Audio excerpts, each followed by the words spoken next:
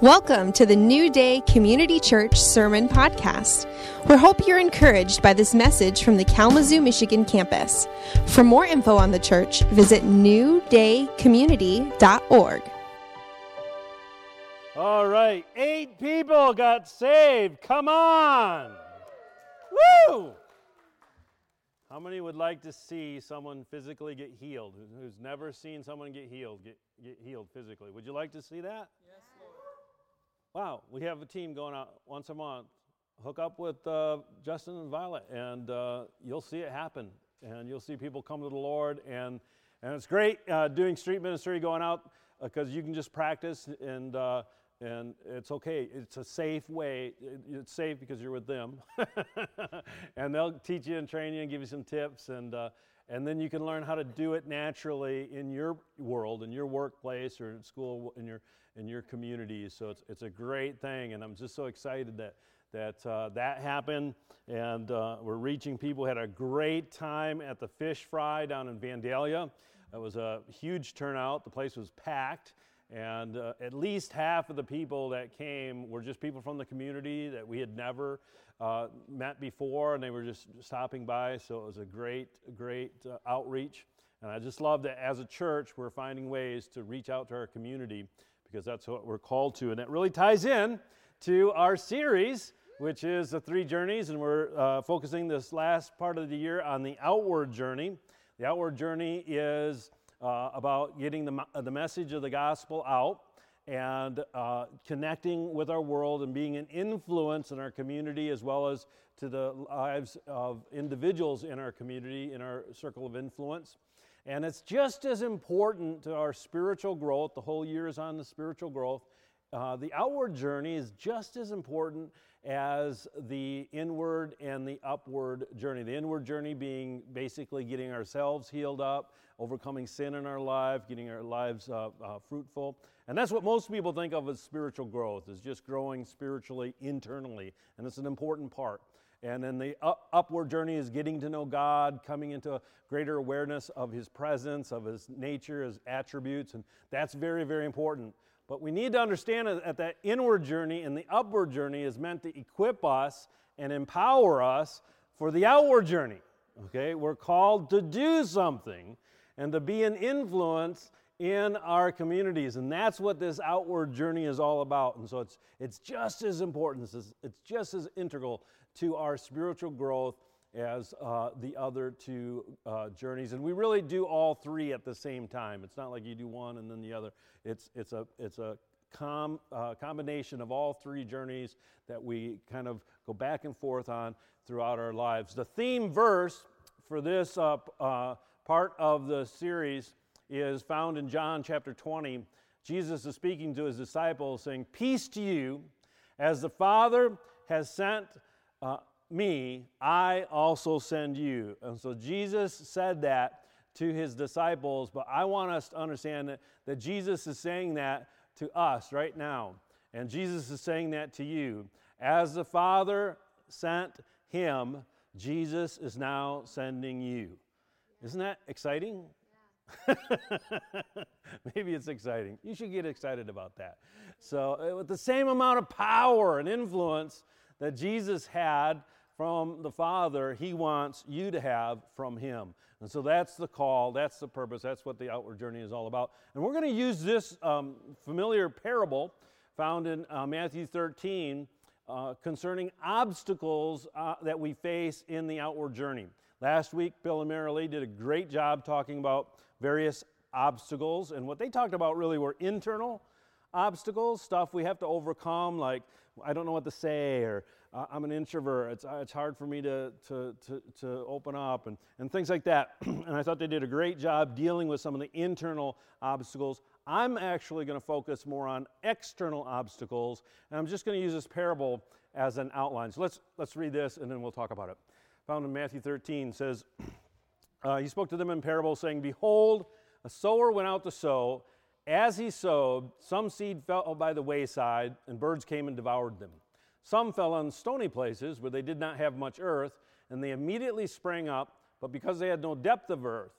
But when the sun was up, they were scorched, and because they had no root root, they withered away. And some fell among the thorns, and the thorns sprang up and choked them. But others fell on good ground and yielded a crop, some 100-fold, some 60, and some 30. So almost every time we read this, or probably every time you've ever read this, or every time you've ever heard someone teach on this, it's taught from the perspective that you're the ground, you're the dirt, and you need to be good dirt. Be good dirt. But Jesus was actually talking to his disciples about sowing seeds. So we're going to look at this, and I want you to consider this parable as instructions on how to sow the seed of the gospel. All right? So this is instructions for the sowers and not necessarily instruction for the dirt. And I think that the first obstacle is actually an unbiblical method of sowing. I have a package of seeds here. Can you imagine that? I have some seed packages around here. And did you know on a package of seed, there's actually instructions on how to sow the seed. And it has different recommendations. Soil temperature must be 40 degrees or warmer. And it says it takes about 5 to 10 days to emerge. Seed depth, 1 inch. I like this. It says seed spacing, 2 inches. And it has a parentheses, yes, 2 inches. 2 inches, yes. I'm saying 2 inches. Actually, it says that. I'm like, a human wrote this. Row spacing, 18 inches. And so if you don't sow them correct, if I took this and I planted it, it's a seed depth of 1 inch. What would happen if I planted it 3 inches deep? It's just going to rot. The seed won't grow because it's too deep. And so we need to sow in a biblical method. Well, there's actually an instruction in this parable that the sower went out and just scattered the seed everywhere.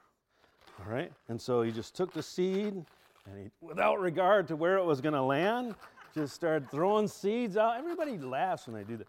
There you go. You guys think you're safe way back there. All right? I know, Katie. Thank you, Katie.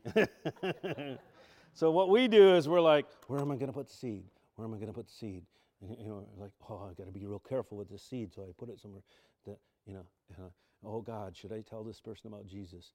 There's someone sitting there. Father, should I pray for this? Should I say something? That is not the biblical way to sow.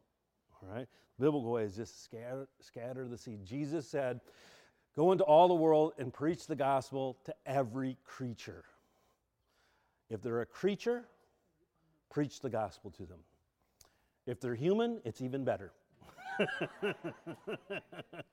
All right?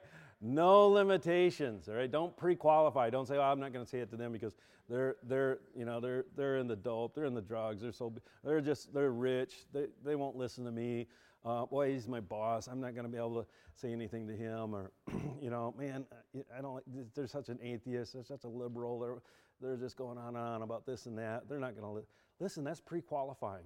That's saying, "Oh, I'm not going to put my seed there, and I'm not going to put my seed there," and that is unbiblical sowing. Okay, so it doesn't matter how much different they are, how you think they may or may not be receptive. God says, sow that seed. So the prayer should be not should I share, but how should I share? Because everyone is different, and how you connect with someone with the message of God's love and truth differs. And so you need to be praying, how can I do it? But understand, you're not responsible for the outcome. You don't have to fear doing something wrong. All right? You just need to scatter the seed and trust God that it bears fruit. And if it doesn't, it doesn't. And so don't let the enemy paralyze you using guilt or shame that you didn't do something or you didn't do it right. And so that paralysis was one of the big obstacles that the enemy uses to shut you down or to shut you up. And you need to overcome that by not listening to that. You're not responsible for how they respond to it. You're just responsible for finding a way to show God's love or show God's truth to those in your life, to those that you have opportunity. And don't be afraid, and don't think that you have to do something to make them a Christian, okay? Your job is not to convince anyone to be a Christian. Your job is just to share the truth and the message that you know, either expressions of love or expressions of truth, because you may move them just one little step on the scale, and it may take many other people that will actually bring them to the place of conversion. And there's actually a chart. This is called the Ingalls Scale. It's pretty well known, and there's copies on the table there behind the banner by the front door if you want to grab it. But, you know, taking someone from no knowledge of a creator or a sovereign God to awareness that, yeah, maybe God exists, that's a huge step. And if you can just take them to the place where they will entertain the idea that, yeah, maybe God exists, and what would that God be like? Bam, you've done it. Or God's angry and mean and just wants to send me to hell. And you get them to realize, no, God's not angry at you. That's a huge step, okay? At some point, they do have to come to a place where they accept the relationship and enter into a covenant relationship. But your job is just to share truth and to share love and let God do the work. All right, obstacle number 2 that we see in this parable is misunderstanding. And so when I read the parable, and then as I tackle each one of these obstacles, I'm reading from when Jesus explains the parable to his disciples later in that chapter. He says, when anyone hears the message about the kingdom and does not understand it, the evil one comes and snatches away what was sown in his heart. And this is the seed sown along the paths. And in the parable, it's the birds that come and eat the seed. And so we understand that what he's saying here is that when we speak the truth and we show the love of Jesus, some people aren't going to get it. Right? Some people are not going to understand how this connects with their life. They just don't get it. They don't understand why. It almost is like we're speaking foolishness. But the Bible actually says this. So the message of the cross is foolish to those who are headed for destruction. So guess what, guys? Don't be hindered by this obstacle when someone doesn't understand. If you are trying to communicate the gospel and they don't see how it applies to their life, that means you're on track. You found some soil that needs a seed. Does this make sense? All right? Don't be dissuaded by the fact that they don't understand. Realize, this is what the Bible told me to expect. All right? Because people aren't going to understand it. Jesus says you can't see the kingdom of God without faith. It's like invisible to them. Now, if you're here, it's most likely you've come to a place where you've seen it and it's changed your life. And so the thing that is the biggest thing in my life, which is the gospel and my relationship with God and Jesus, the most influential aspect of my life, when I'm talking to an unbeliever, they can't even see that. All right? But that's legitimate. It's legitimate to understand that they don't get a clue. They don't have a clue. Don't be put off by that. Rather, see that, understand that needs to affect. What happened? Boom, boom, boom. Something happened to the computer. That means that we need to be aware of how we're sharing, and the next verse is going to come up. Is it working? There you go. Oh, it caught up.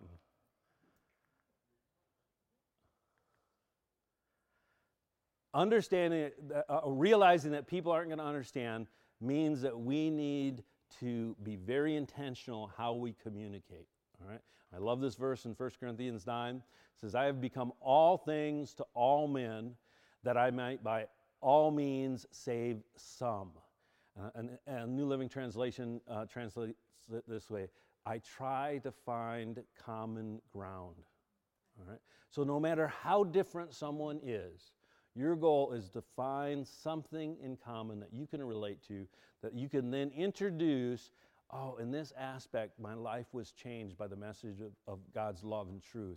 And just share what's happened to you. Share how it's impacted you and let them hear. And so finding something in common so that they can then have the opportunity to respond. This is the big obstacle, number 3, And the main reason why I wanted to speak on this topic is that we have an enemy. The birds that come and eat the seeds in the parable, Jesus explains as being the evil one, or Satan, who comes and snatches away what was sown in their heart. Lack of understanding just makes it easy for the enemy to do this. But I've had people where I've shared truth and they've understood it, they've repeated it back to me, they knew how it applied to their life, and then they walked away, and I hear a day, a week, or a month later that they just aren't living it. So something happened between when they were with me and then they went back into their life and the circumstances of their life, and they began making bad choices. And so the enemy can come and just snatch that right out. Paul says this in 2 Corinthians, if our gospel, if this good news is veiled, covered, hidden, it's veiled to those who are perishing, who the minds the God of this age has blinded. So the enemy, Satan, the God of this age, has the ability to blind people's minds who do not believe, lest the light of the gospel, the glory of Christ, who is the image of God, should shine on them. We need to realize whenever you're in the situation where you're communicating, you're interacting with someone who's not yet in a life-giving, saving relationship with Jesus Christ, there's 4 influences at play. There's what you bring, how you share, what you have to say. There's them and their mind, their history, their past, their opinions. Those are all valid. But then there's the enemy that's trying to blind them, trying to steal the seed. And then there's God, the Holy Spirit within you, and God behind you, trying to use you and use other Christian influences to bring them to a place where they come into relationship. And it's very important that we realize that when we're talking to someone, even if they're vehemently opposed to Christianity, with Jesus Christ, or truth from Scripture, we need to realize that they are not the enemy, okay? They are most likely a victim. Because there's an enemy that's behind them or in them or influencing them.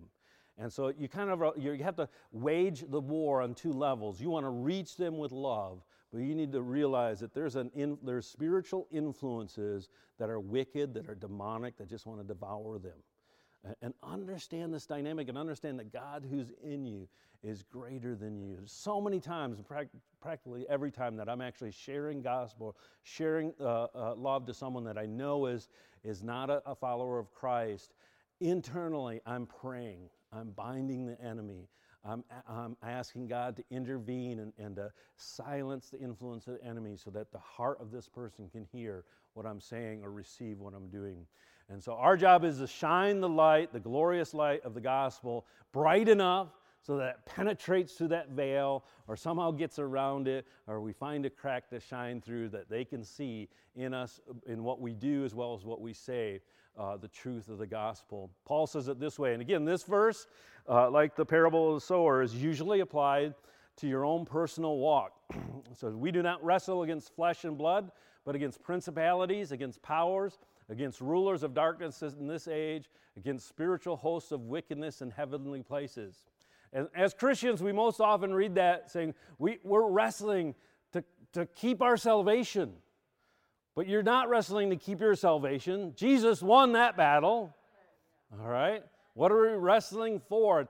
And some scholars believe that principalities, powers, and rulers are actually different levels of demonic governance. All right, and so there's like federal government and state government and local government. Well, there's principalities, powers, and rulers, and he sums it up. There's a spiritual host, a whole bunch, a multitude of wickedness in the heavenly places that are at work here. And the instruction is to take up the whole armor of God, that you may be able to stand in the evil day, having done all to stand. So we're equipped with armor to do a battle. Well, what's the battle? To save our own soul? No, to save those that we're in the midst of, to save our generation. And he concludes this section with praying with all prayer and supplication in the Spirit, being watchful, and with all perseverance and supplication for all the saints and for me, that utterance may be given to me, that I may open my mouth boldly to make known the mystery of the gospel. The conclusion of that whole section is that there would be prayers so that we could, not only for Paul, but for all the saints and for him to have the opportunity to share the gospel and make known the mystery. All right? So that battle is about being equipped to overcome the obstacle of the enemy, so that when we speak truth, people hear it, because of our prayers, because of our supplication, the veil of the enemy has been torn. Come on, we got to do it. We got to be praying. It doesn't mean hiding in your closet and praying. That's good if you pray that way.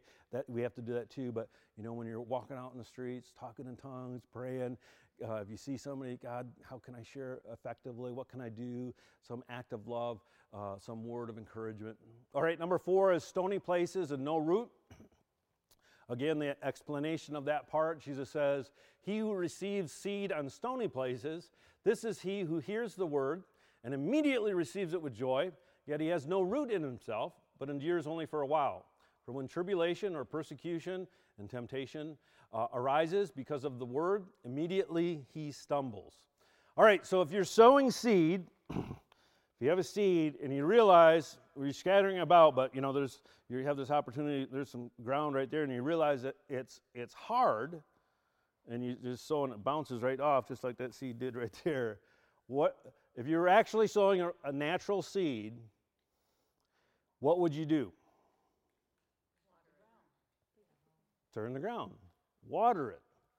You'd break up that ground. You'd do something so that you could get the seed in the ground. And sometimes you have opportunity to do that. And if you do, this is the instruction packet of how to sow. Oh, if you sow and you see some of the ground is hard, break it up. Break up the fallow ground. Hosea prophecy. Again, that's usually we thought of as a personal application, but the prophet was speaking to the community. Break up the fallow ground. Fallow ground is ground that's allowed to be hardened because of disuse.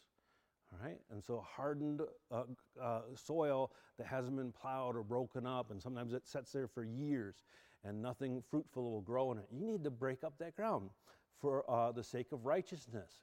And what that means is that we need, as we're sowing, to as much as we're able, be aware of the condition of the soil, and be ready to either maybe break up some ground or wait for a crack to open up.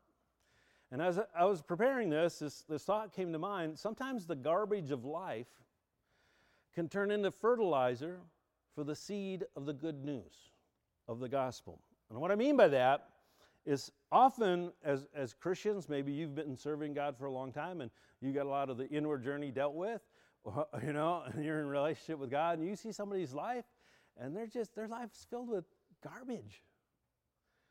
And often Christians want to go in and clean up the garbage because you see the garbage and you just want to help them get a better life. And sometimes that's not what we're supposed to do. We're supposed to let them stay in that garbage until they get tired of the smell, until that garbage becomes so putrid they actually want to change. Or maybe it gets worked into the soil of their life so that they're receptive to the seed. This usually happens when I'm talking to a parent whose child, has wandered or left the faith. What can I do? What can I do? And often I say, nothing. Well, I got to do something. No, you don't. Spend more time talking to God about that person than talking to the person about God. Okay? Often that is the best thing you can do. And then be ready when there's tired of the junk, tired of the filth, that you can then say, this was the filth of my life and this is how I got free. And that creates an opportunity to communicate the love of Christ that can actually get that seed to go down. And your goal is righteousness, bringing them, not just declaring right from wrong. That's not what the word righteousness means. It means coming into right relationship with God. and coming into a relationship where they connect with God and they become alive in God. And it means being willing sometimes to dig in. So if they give that opportunity, then you go, you know what? I'll help you through that. And getting your hands dirty in the process of investing in someone's life. And I love how Justin has taken the team out to some of the places that we probably avoid. And they see, wow, there's actually people that have dire need. And whether they're homeless or whether they're living in $1 million mansion, people have dire need for truth. Yeah. And we need to find ways to get the seed in so that it'll grow. It also may mean doing some heavy lifting. And that may be in their lives, but it may be in your life too. Because it may be the stones of prejudice, the stones of lack of respecting people's differences. There's lots of heavy obstacles that prevent the seed from going deep because they can't hear because all they see is this outward projection of I'm better than you or holier than you. Those are stones that we have to find a way to overcome. And sometimes it means doing some hard work in order to allow the root to grow deep into their heart. And that's our goal, is to see them become fruitful plants. All right, obstacle number 5, the cares of the world. Jesus explains it this way. The ones who fell among the thorns are those who, when they have heard, go out and are choked with cares, riches, and the pleasures of this life, and bring no fruit to maturity. Again, a question. How can we plant in a way that has a better chance if this is one of the obstacles our little seed may encounter? What might we do to overcome the obstacle when we're planting? Any idea? Take a guess. Just keep sowing. Absolutely. In sales, it's every no is one mark toward the yes. So you don't get 100 no's means you're closer to the yes. And so if one gets choked out, don't stop. I'm no good at witnessing. I spoke to that person and they just neglected it. What's another way?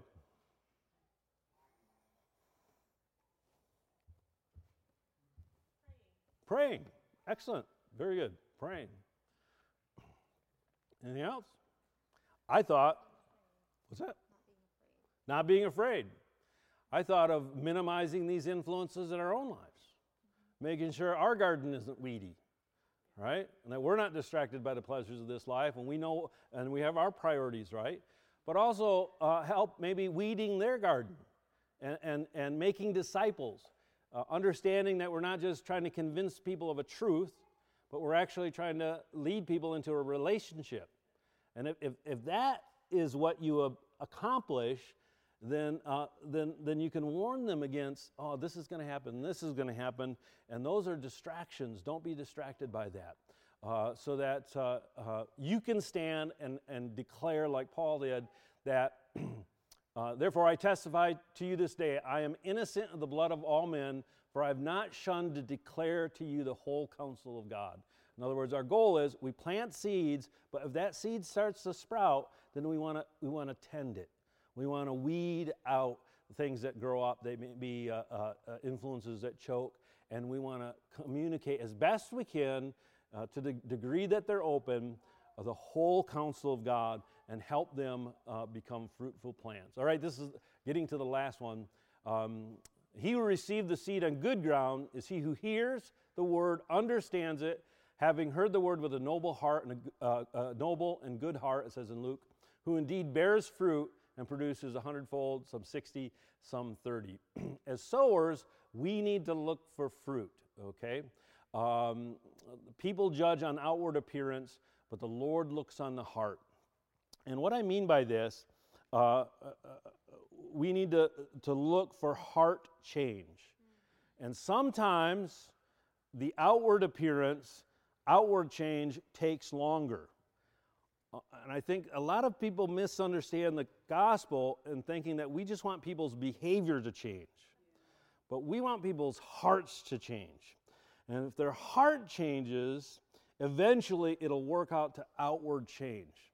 And so they may still disagree on some things that are important, but if we can get them to a heart change, then it will produce in the long run good fruit. That's our goal, heart responses and not just outward compliance. And so you have to understand the ministry is to the heart. And sometimes you need to give people a lot of latitude, tolerance. And many times I'm in situations where people have come to the Lord, maybe they've gotten plugged in for a couple of months or even for a year, and then they'll do something really stupid. And people are, we gotta crack down on them. And I'm like, no, you need to just love on them. It's okay to make a mistake. Let them know they're still part of the family, and come alongside them and help them, and be concerned about their heart response more than their outward behavior. And I believe that this next parable kind of explains this. We're just going to read through it and then close. It's the very next passage in Matthew. Jesus says this. He said, another parable he put forth to him, the kingdom of heaven is like a man who sowed good seed in his field. But while men slept, the enemy came and sowed tares. Tares are weeds. Sowed weeds among the wheat and went his way. But when the grain had sprouted and produced a crop, then the tares also appeared. So the servants of the owner came and said, Sir, did you not sow good seed in your field? How then does it have tares? He said to them, an enemy. There it is again. The enemy came and did this. The servant said, do you want us to go and gather them up? But he said, no, least while you gather up the tares, you also uproot the wheat with them. Let both grow together until harvest. So just give it some time. At the time of harvest, I will say to the reapers, first gather together the tares, bind them into bundles, and burn them, and then gather the wheat into my barn. So let's not get stuck on the obstacle of impatience. All right? There's this guy that I've been witnessing to for over 35 years. Seriously.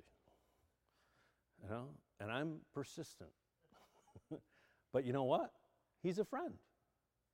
He likes me. I like him. He's an atheist. He knows where I stand. And I'm very careful not to, even though he shoves his atheism in my face as often as he can, I don't respond until there's the right time. I'll say a little thing here, a little thing there, And he's less of an atheist now than he was 30 years ago. He actually admitted he prayed last year. Yeah. He prayed to God when his brother-in-law died because it shocked him. And so he's not really an atheist. He just doesn't want to admit it. So sooner or later, he's going to become fully a follower of Jesus, or I'm going to keep trying until I die. We need to be patient. Keep planting seeds. Keep nurturing those sprouts. Keep praying and believe that God's going to bring the increase. And this is what it teaches us in Scripture. It says, I planted the seed in your heart. That's what Paul did. He just planted the seed. Apollos, another worker, came along and watered it. But it's God who made it grow. It's God who does the growth. It's not important who does the planting. It's not important. Or who does the watering. What's important is that God makes the seed grow. And so when we're sowing seed, when we're trying to influence people's lives, we do the best we can, but we realize it's God's responsibility to make that seed grow. And so let's just pray. I just want to pray an impartation. If you're here and you maybe have never allowed the seed to grow in your life, you can do that simply by saying, yes, Lord, I accept you as my Savior, as my Lord. I ask that you receive me as your son or daughter, and I ask forgiveness. I believe that you died on the cross for my sin, and I can live free from sin, and I can live forever in your presence simply by embracing you as my Savior. And for all of us who have said that prayer and are living as Christians, I just pray an impartation of wisdom and power to become seed sowers, to become influencers of the people around us, the systems and institutions around us, our society. Lord, that we could shine the light of God's love and truth in a way that brings about a harvest. Father, I pray, Jesus, as you instructed, you said that the fields are white unto the harvest. Pray to the Lord of the harvest to send out harvesters. And so, Lord, we pray that we would become good sowers of the seed and good harvesters of the crop, that we could see a multitude come into relationship with you through our words and our actions. In Jesus' name, amen, amen.